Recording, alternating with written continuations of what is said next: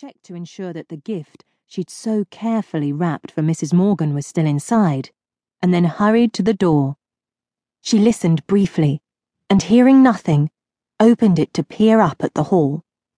Finding it empty, she immediately slid out of her room to scurry to the stairs. Lisa held her breath until she got to the landing. She paused and exhaled slowly, ears straining. But when a steady silence was all that came from below, she took another deep breath and crept quickly down the steps.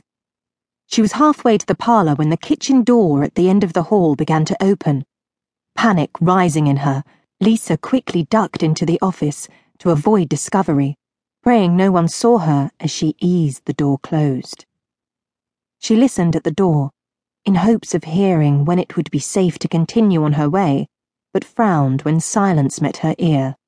Either whoever had opened the kitchen door had changed their mind and not come out after all, or someone was even now traversing the hall, but the door she stood behind muffled the sound. The problem was, Lisa didn't know which would be the case. Sighing, she shifted on her feet, impatient to be on her way, and then dropped to her knees and pressed her eye to the keyhole. Sadly, she couldn't see much of the hall through the little opening, certainly not enough to assure her it was empty, but she knelt there long enough that she was sure anyone coming from the kitchens would have passed by now. Getting back to her feet, she took a breath, crossed her fingers for good luck, and eased the door open. A little sigh of relief slipped from her lips when she found the hall empty. Lisa listened for a moment just to be sure no one was on the stairs, and then scampered quickly up the hall to the parlour door and slid inside. The relief she felt as she closed the parlour door was rather extreme, considering she was only halfway out of the house. She still had a long way to go to make a clean getaway. Pushing that thought aside, Lisa hurried across the room and knelt to retrieve her cloak and pelisse from under the settee where she had hidden it early that morning before the house was awake. She quickly donned the heavy cape, pulled the hood over her head, and hooked her pelisse over her wrist. Then, clutching the gift to her chest, Lisa hurried to the French doors and peered out. The parlour overlooked the side of the house. As far as she could see, there was no one about. She didn't hesitate, but eased herself through the French doors and moved quickly toward the front, silently praying that no carriages would arrive with unexpected guests, or her brother-in-law Richard returning from his tailor's.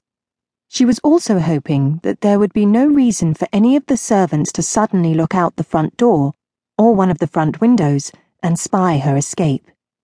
Lisa didn't look around to be sure she wasn't seen, half suspicious that by doing so she would draw someone to a window, so hurried forward with her head firmly straight ahead.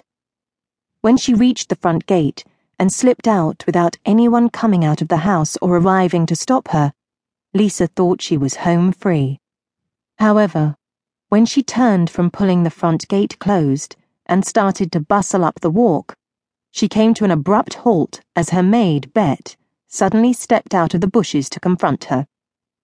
"I knew you were up to something when I saw you sneaking about the house this morning," Bet said with satisfaction. Her freckled face and stance were triumphant, her legs slightly parted, arms crossed over her chest, and one eyebrow arched. "Now, what are you about, my lady?" "Oh, Bet, you gave me quite a fright," Lisa said, placing a hand to her chest. "Whatever are you doing creeping about out here?" "Never mind that. What are you doing creeping about out here?" Bet asked pointedly. Lisa grimaced at the question, and then straightened her shoulders and lifted her head to say sternly, or as sternly as she could ever be with Bet, who was as much a friend as a maid, "It really isn't your place to ask things like that, Bet. I am your mistress." Some of her bravado wilted under Bet's narrowing eyes, but Lisa forced herself to continue firmly. "Now, I suggest you return to the house and see to preparing my gown for tonight."